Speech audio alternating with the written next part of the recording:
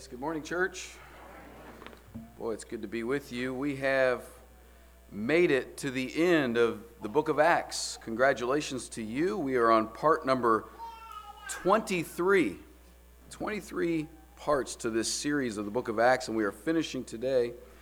And each and every time we've been approaching the book of Acts, we've been asking a question about the mission that Christ has given his church. It's incredibly simple.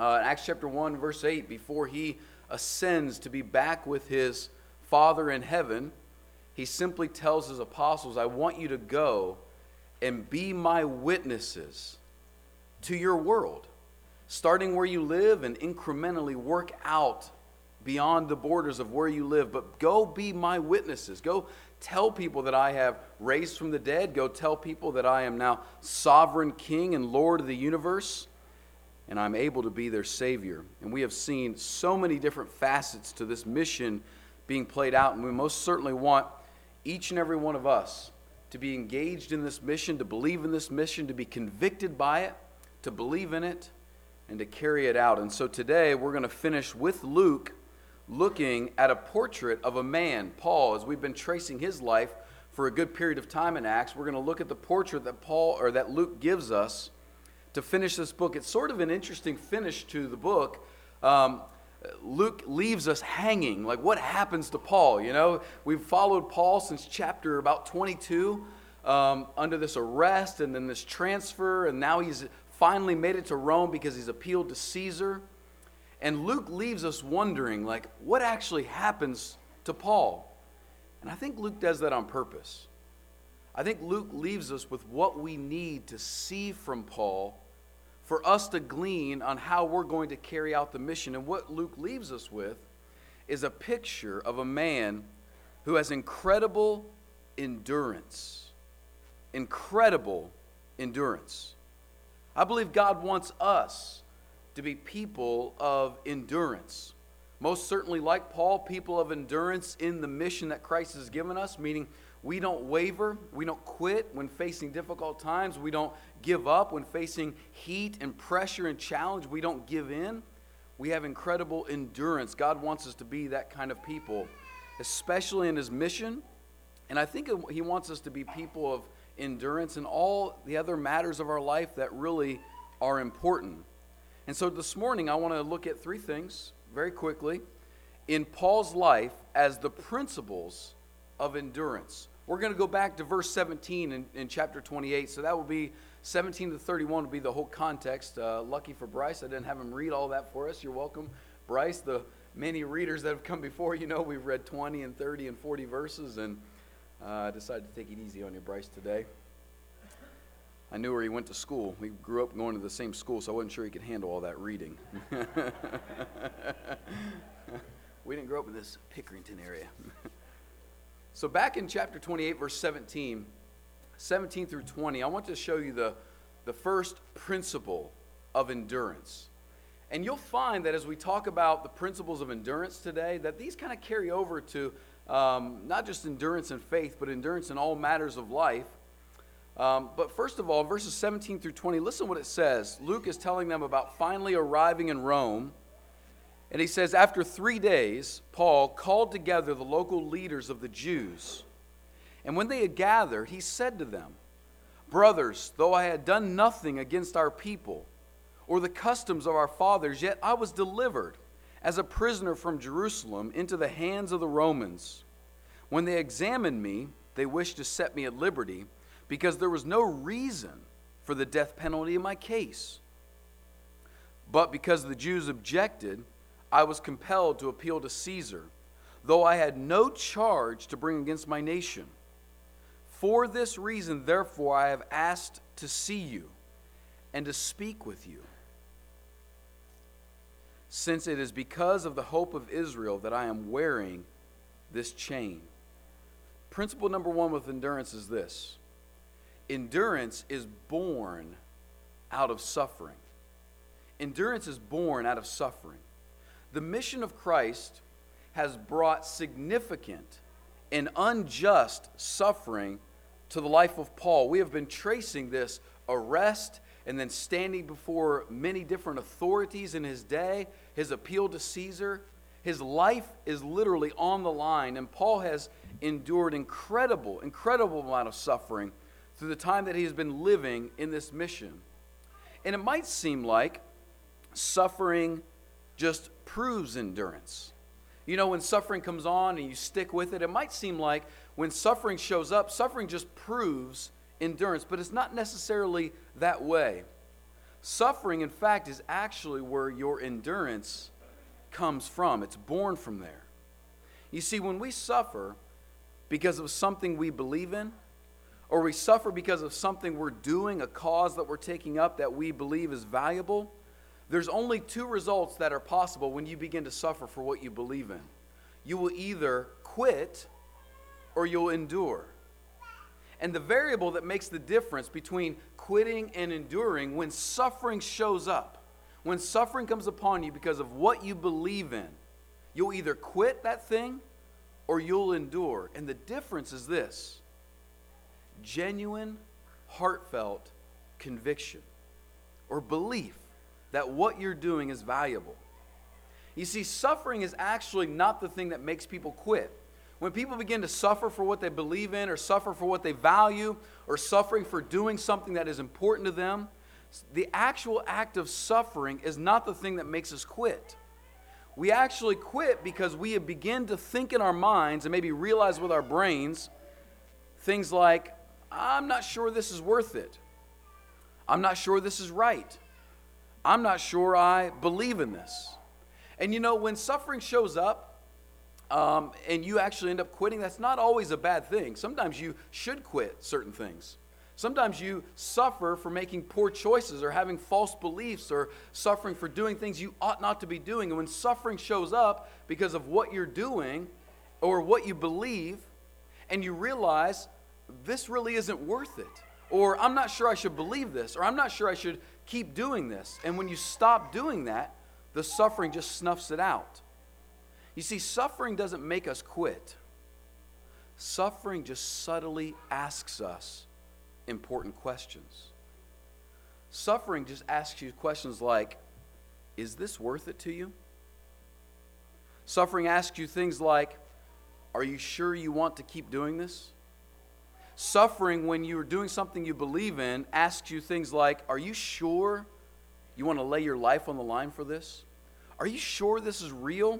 Are you sure this is valuable? Does this thing that you believe in, does this action that you're taking, is this something that really matters to you? And when suffering shows up, you'll get your answer to those questions of, is this real? Does this matter? Should I keep going? Suffering is not the thing that makes you quit. Suffering is the thing that asks you the questions. Does it matter? Suffering is truth serum for your soul. And this is exactly what Paul would say in Romans chapter 5.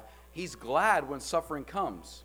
If you don't have this worldview or this perspective of suffering like Paul had, that suffering is actually the thing that brings to the surface what's real in you. If you don't have that perspective, you actually won't hold the belief that Paul holds, that suffering is actually good for you.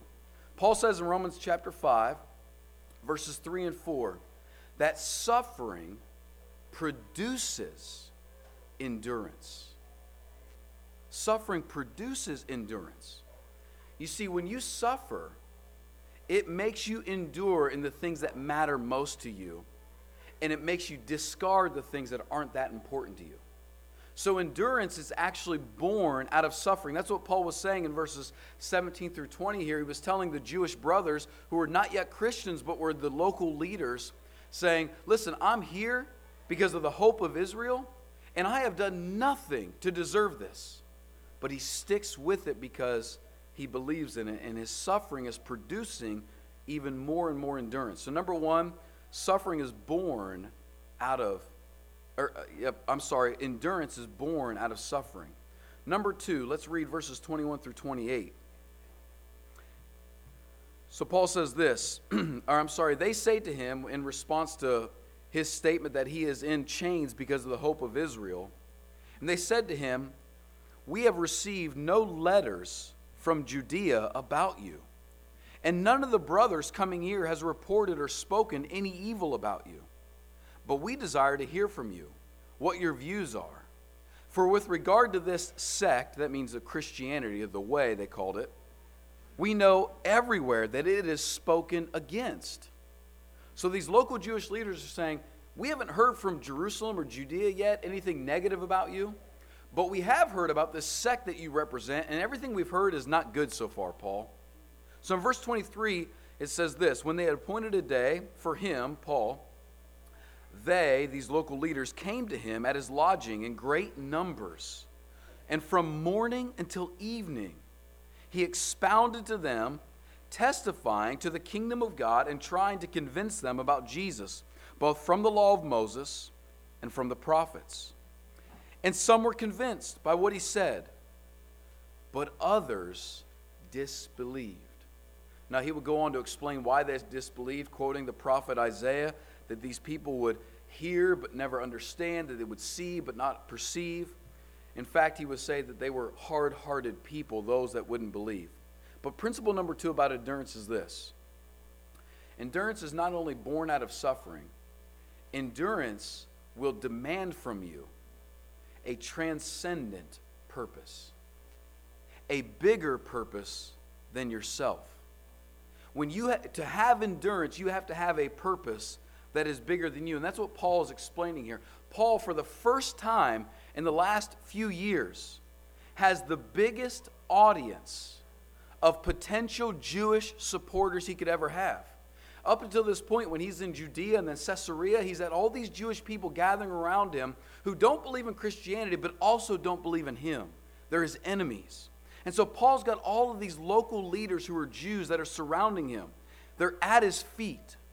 I imagine the temptation for Paul was great, for him to win these Jewish leaders to himself. You see, these men could have swayed the court possibly in Rome. They were local leaders. They were probably important figures. They might not have been citizens of that area. Most likely they weren't. They might not have access to the most highest courts. But there's a good chance that if Paul had the support of all of the Jewish local leaders, he might have been able to sway Caesar out of his life being taken from him. He might have been able to say, well, look, these Jewish people here aren't against me, so it must have just been biased of the Jewish people in Jerusalem and Judea. He could have gotten out, probably, of his death sentence. But the Apostle Paul didn't just live for his personal desires, nor did he live just for positive outcomes. Paul actually had a bigger purpose than himself. You see, Paul's purpose was for all to know the glory of the one true God seen in Jesus Christ. In verse 23, he says that he appointed a day. They came to his lodging. He has the moment when he's able to speak to them. And when all of these local leaders are in front of him, it says from morning till night, he takes all this time to explain the kingdom of God and Jesus Christ. From the scriptures that they believe in, but he's arguing with them and showing them that Jesus is the Christ and the Messiah. And he has this purpose for all to know the glory of God in Jesus Christ, regardless of the result. You see in verse 24 it says that some believed, and then there were others who disbelieved. And that end result, that product, that outcome of some believing and some not believing had no sway over Paul knowing what he was supposed to be doing. In fact, we see in verse 31 that he didn't stop proclaiming the kingdom and teaching Jesus Christ. So people believing or not believing didn't impact his belief in what he should be doing. You see, for us, friends, without a purpose bigger than your own personal desires or even your own desired outcomes, you'll always be a person that's shifting. You won't have endurance. You'll always be shifting. You'll always be asking this one self-motivated question: will this opportunity, will this school, will this job, will this person give me what I want? If your purpose is just only as big as you, your mind, your life, your desires, your outcomes, if that's all the bigger your purpose has, you won't have endurance. You'll always be shifting. And that comes with two problems. Number one, the problem is this: you'll never be able to answer that fateful question of will this give me what I want? You'll never be able to do that. You, in fact, don't have the power like God would to see into the future, to know, will this opportunity, will this job, will this school, will this person give me what I want? You won't be able to predict that. You won't know that. And so you'll always be a person who is anxious, indecisive, maybe scared, and then ultimately angry if you don't get what you want and things don't work out the way that you want them. When your purpose is isolated simply to your desires, you'll always be shifting and you'll never be able to produce the outcomes you want. You just won't. But the second problem is this, not just a personal discontent. The second real problem is this. You will miss your real purpose. You were never designed by God to have this isolated, cyclone-driven, self-motivated purpose. You were never designed by God to be that way. And if you live in that mentality, if you buy into the message of our culture that says when you find yourself, you find life, when in fact the Bible says when you die to yourself, you find life. But if you live in this mentality that says when I get everything I want, then I'll have life, you will miss the real purpose that you were put on this earth for. Because you were called, just like every other created thing, not just human, every other created thing, you were called to join in the chorus of the world that sings to the praise of the glory of God. You were called to do that. You were called to declare the glory of God, which is seen in Jesus Christ and known and experienced in a relationship with Him. That means that your talents, your gifts, your abilities were meant to point to the glory and the greatness of God. Your relationships were meant to mirror the beauty and the glory of the relationship you have with God, where there's humility and service and honor and respect. Your money was meant to flow towards things that bring glory to the greatness of God. Your attitude is to reflect that you know the glory and the greatness of God. Your service is to represent that you know that you serve a great and glorious God who rewards you for that selfless service. Everything about your life was meant to point towards that. So if you live with a self-involved purpose, you will always be asking, will this give me what I want? And you won't be able to answer that question, and you'll miss your true purpose. But the most disheartening thing of that whole problem is this, that when you live that way with a self-involved purpose, when Christ returns, and it says He'll sit on His throne, and you'll know that every knee, you'll look around and see every knee bowing before Him. And you'll hear every tongue confessing Him.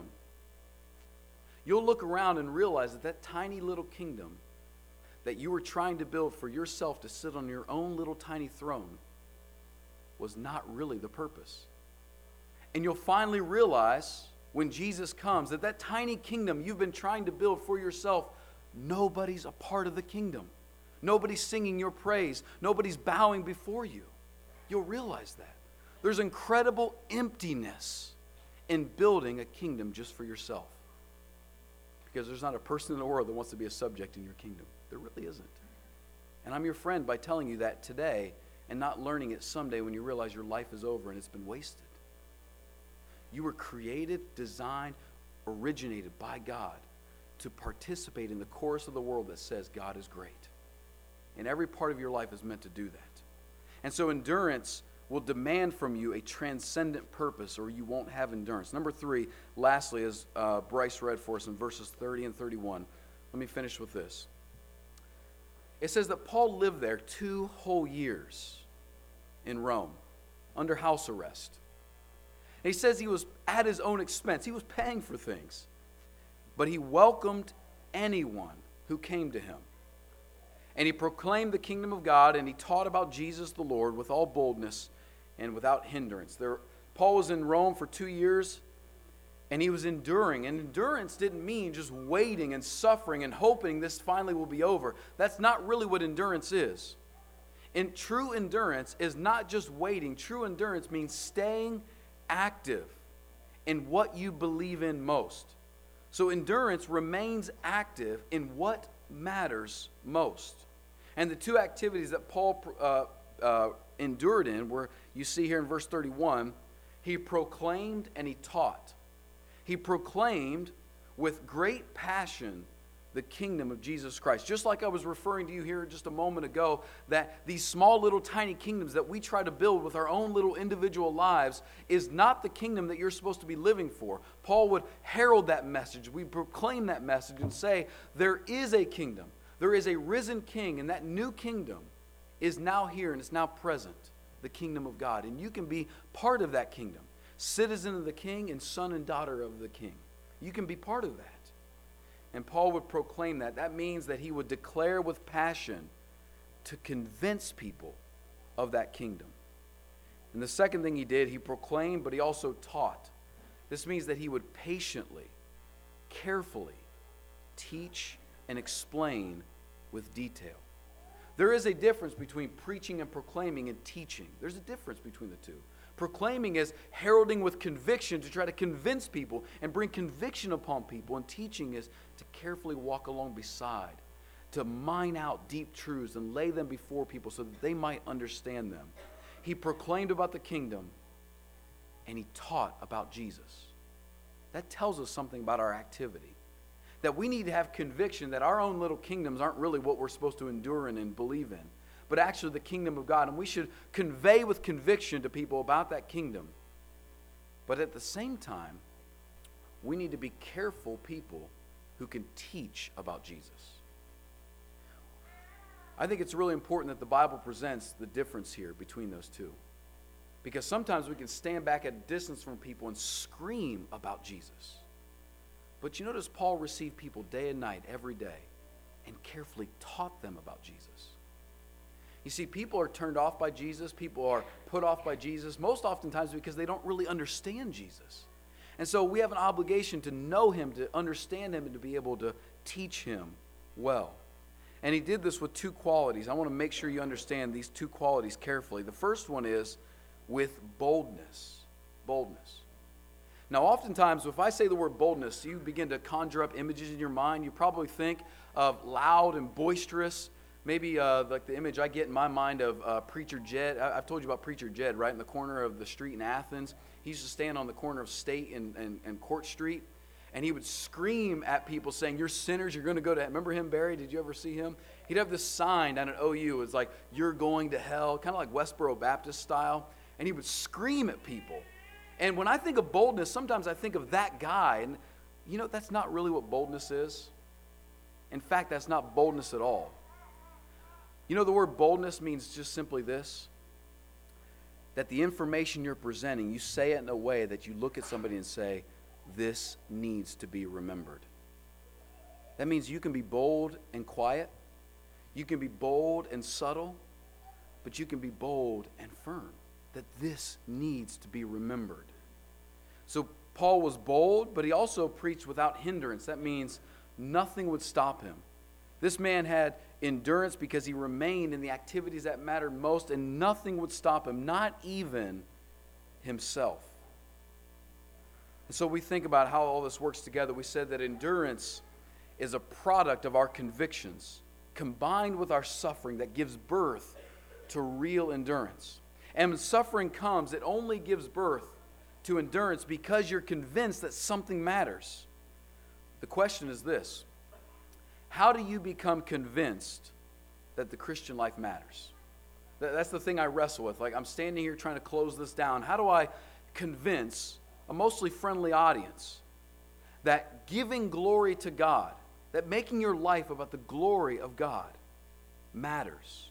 That knowing Jesus Christ matters the most. That sharing Jesus Christ with other people matters the most. How do I convince you of that? Well, Hebrews 12, I think, does a great job at that. In verses 1 through 3, when he says that we ought to, because we have a great cloud of witnesses around us, those that have gone on before, we should lay aside every weight and the sin that so easily entangles us, and we should run with endurance the race that is set before us.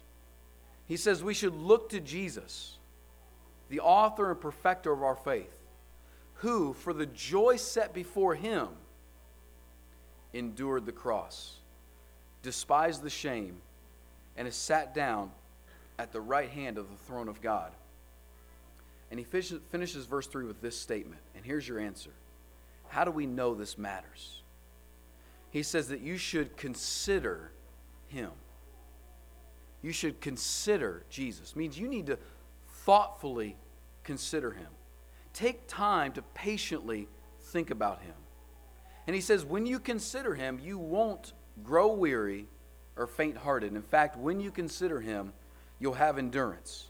So how do you know this matters? How do you know the Christian life matters? How do you know knowing Jesus matters? How do you know sharing Jesus matters? Hebrews just says this, consider him. That's what he leaves you with, consider him. And when you consider him, what he endured, what he did, what his life was about, then and only then you'll finally know this one fact. When you consider him, you'll finally know that you matter to him. That you matter to him. How will you know the Christian life matters? When you consider Jesus and know that to him, you matter. When you consider his life, you'll realize that he died the death for us, that he lived the life for us. And every one of us is chasing things. We're chasing items and jobs and opportunities and things to find assurance that we matter in this life. And it's right in front of us if we'll just consider Jesus Christ. We'll finally know him. And we'll live with endurance, the kind of endurance we're supposed to have. How do you obey this message? Really quickly, 3 things. Here's how you obey what we're talking about today. Number 1, ask yourself, have you suffered for your faith in Christ? Have you suffered at all for that? And if you remember a time that you have, ask yourself, what was the result of that suffering? How did it go? Just reflect on that. If you haven't suffered, ask yourself why. Are you balking at opportunities of having faith? Okay, number 2, here's how you obey.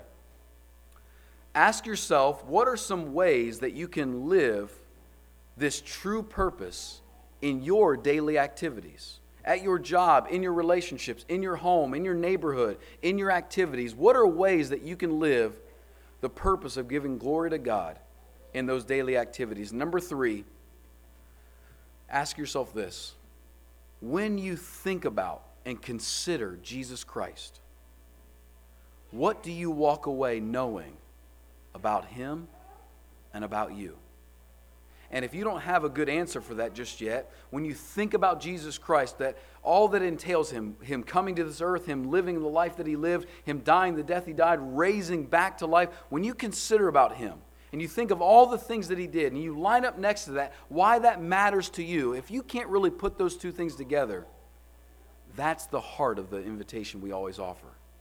To make sense of who Jesus is and why it matters to you.